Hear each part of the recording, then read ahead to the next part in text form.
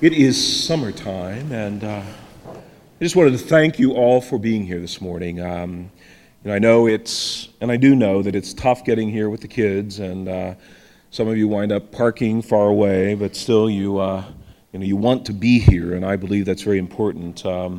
By your presence, God is blessed and honored, and God returns that to those who worship Him. So my thanks to all of you for being present here this morning. I would like to ask, this is a little commercial moment before we get into the meat of the homily, but in the bulletin today, please take it home. There are a number of things, as there always are, but this Catholic update on Eucharistic adoration, I think you'll find very informative and very wonderful, and perhaps it will help to have you understand that and maybe do it from time to time.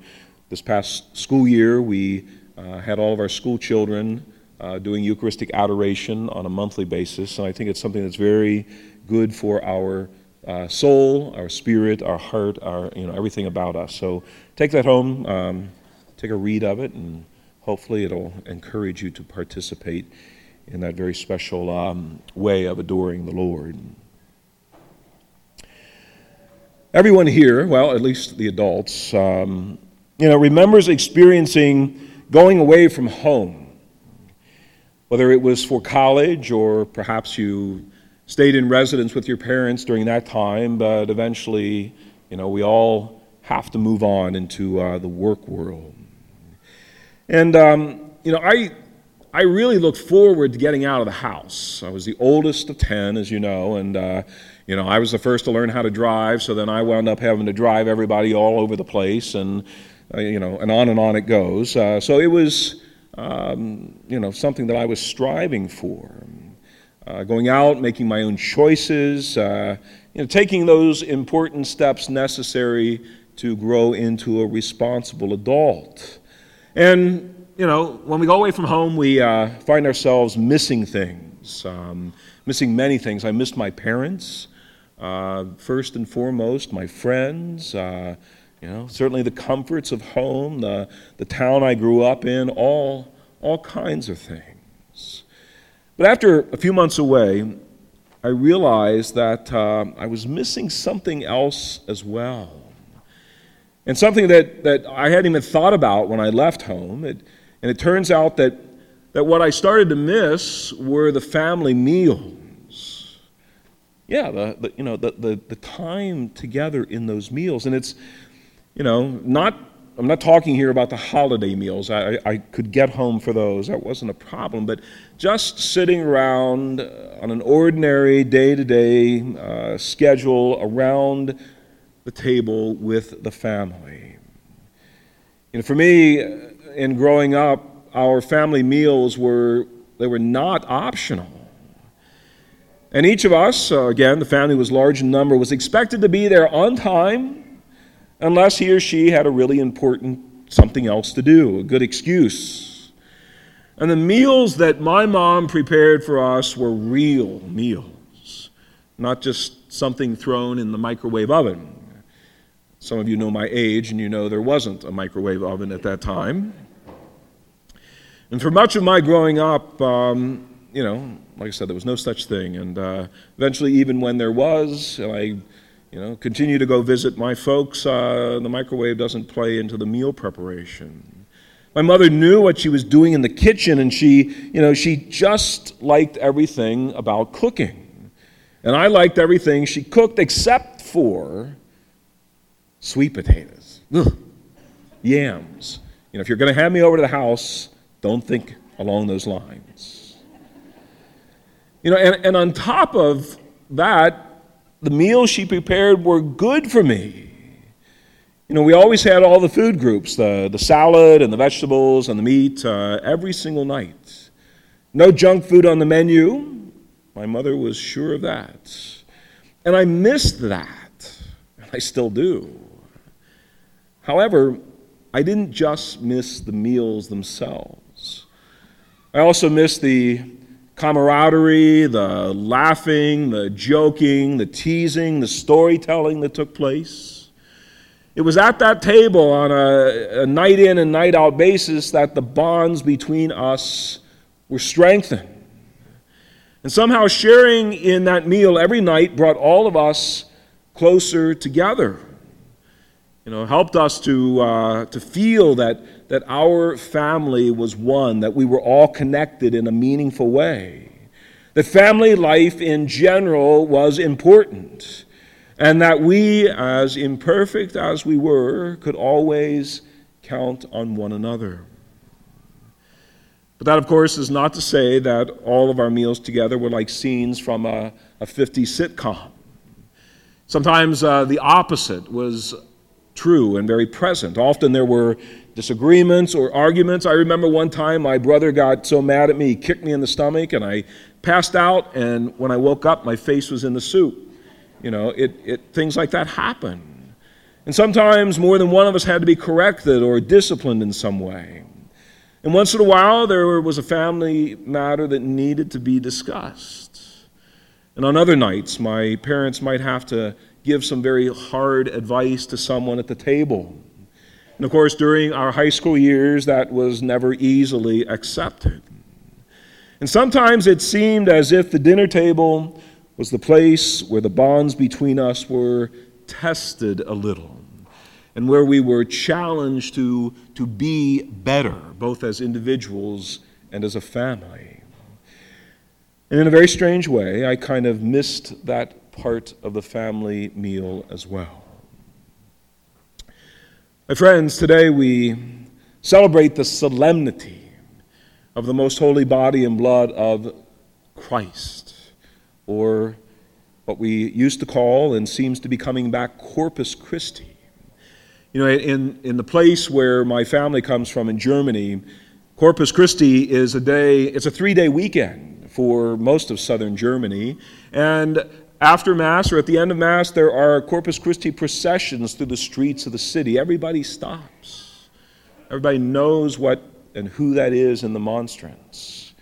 Now, the other side of that is, as soon as Mass is over in the afternoon, the party starts and the beer flows.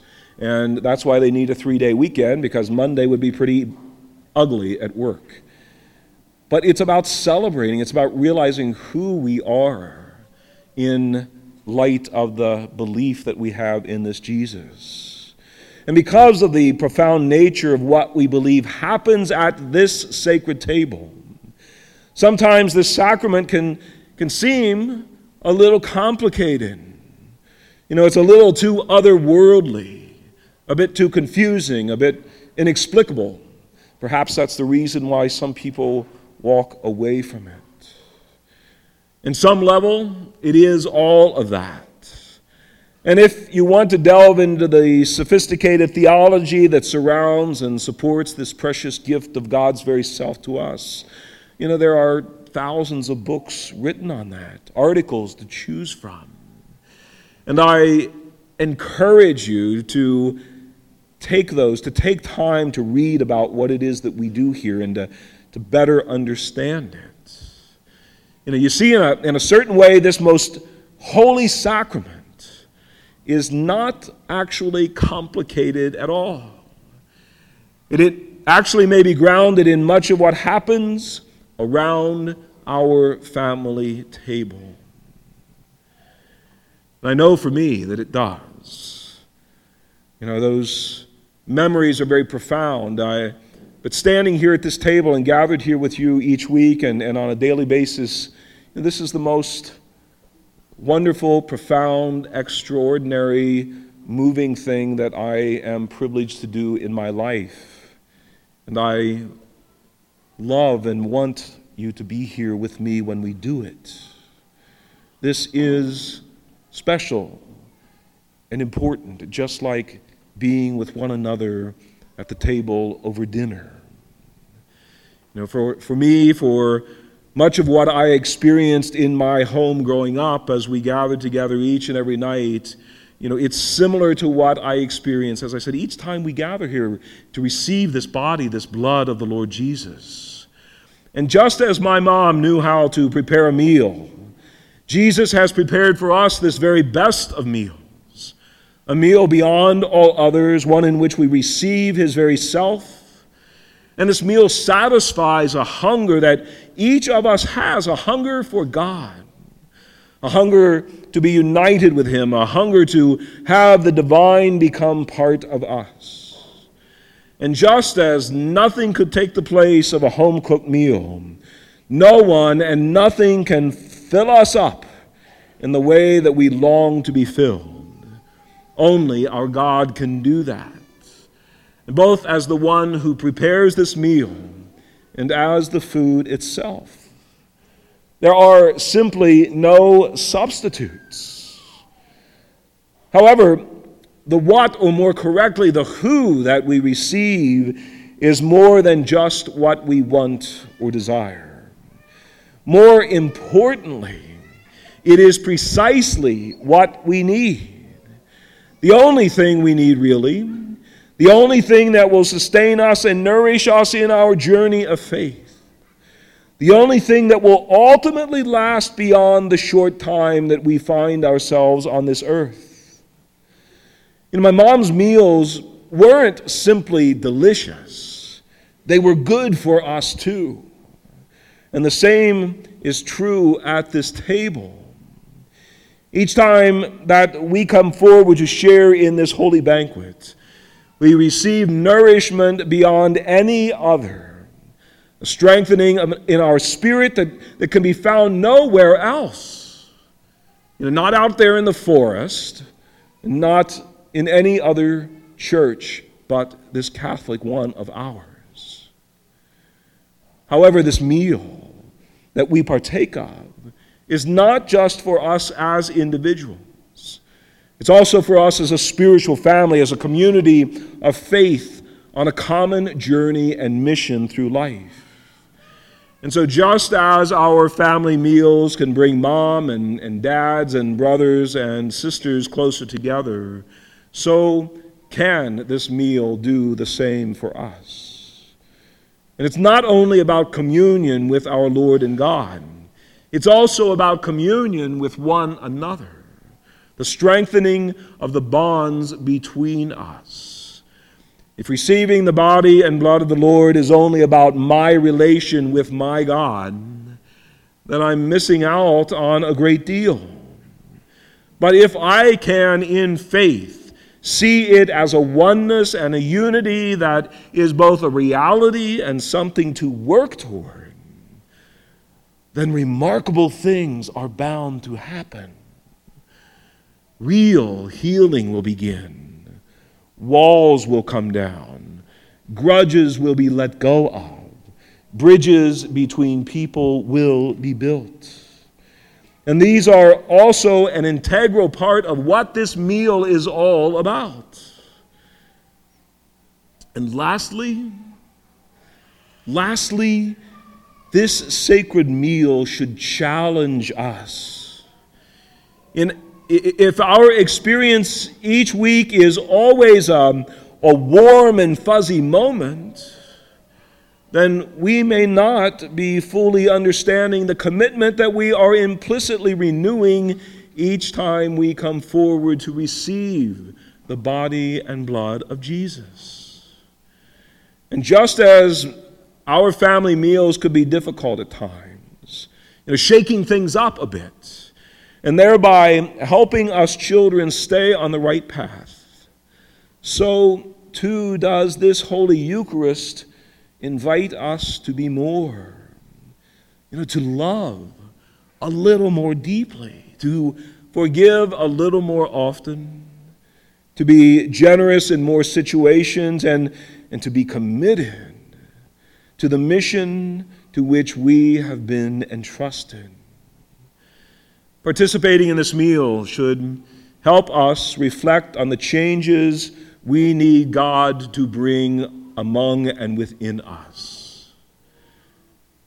Eucharist is not just about affirming what is. It's more about realizing what can be. As individuals, as a community of faith. And so, on this holy day, Let's approach this table with grateful hearts, truly thankful for this precious gift that we are given. And let's pray that we may be nourished in whatever way we need to be fed.